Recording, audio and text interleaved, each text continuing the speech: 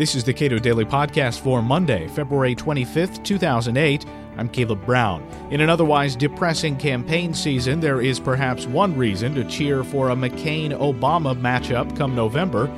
They're both asking the right questions about health care.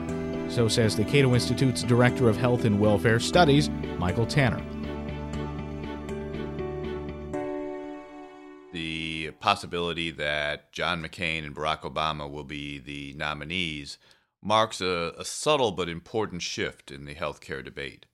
For a long time, the debate over healthcare reform has centered almost exclusively around the idea of universal coverage. Can we get every single American with health insurance, as Hillary Clinton still raises in her battle cry?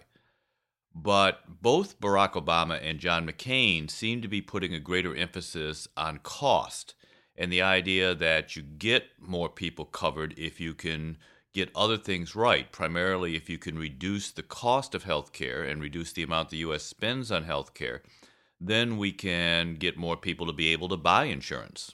And at that level, they both have it to that extent. Now, what about their solution? Well, they differ quite a bit in terms of how they would reduce costs.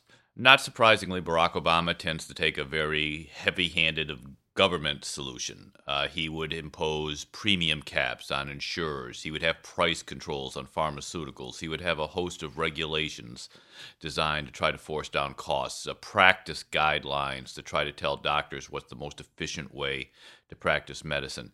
Essentially, he would believe in sort of a command and control style of cost reduction. John McCain, on the other hand, has a much more market-oriented approach. He would encourage greater competition among insurers. He would let consumers shop around better for insurance, allowing them, for example, to buy insurance policies across state lines as a way of getting the lowest cost policy. So his is more market-friendly. Barack Obama, I would say, is more government-friendly. When did these guys roll out their healthcare plans, and what were the circumstances surrounding them? Barack Obama has been locked in a pretty fierce battle with Hillary Clinton over healthcare. She has continually attacked him because his plan does not include an individual mandate. Hillary Clinton's healthcare proposal would require that every American buy health insurance. That's sort of like what Mitt Romney did up in Massachusetts, and that they would be punished if they didn't. She's actually suggested we would garnish people's wages as a way of enforcing that mandate.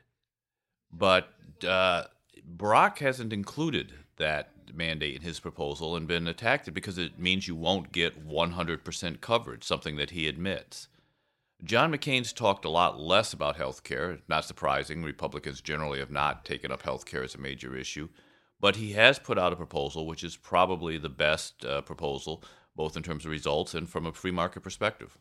It seems odd that a fight between two candidates for president, and maybe I'm naive here again, where somebody is lambasting the other person for not mandating and punishing individuals for not engaging in certain behavior.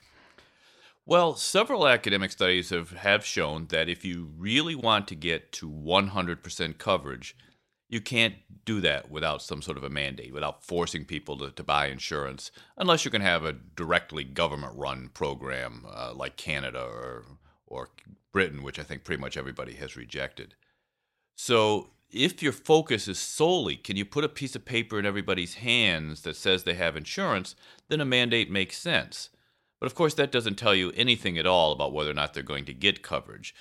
We know that simply saying people has insurance doesn't do anything. Look at Canada with a waiting list, or Britain, and so on.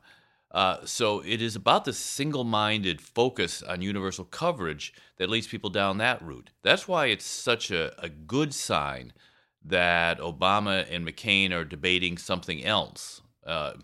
They'll have different outcomes from their plans. I think Obama's plan is going to lead to rationing and less quality of care. McCain's program will lead to more consumer choice and control, but at least they're debating some of the right questions. Michael Tanner is Director of Health and Welfare Studies at the Cato Institute and author of the book Leviathan on the Right. This is the Cato Daily Podcast. Read more on healthcare politics and policy at cato.org.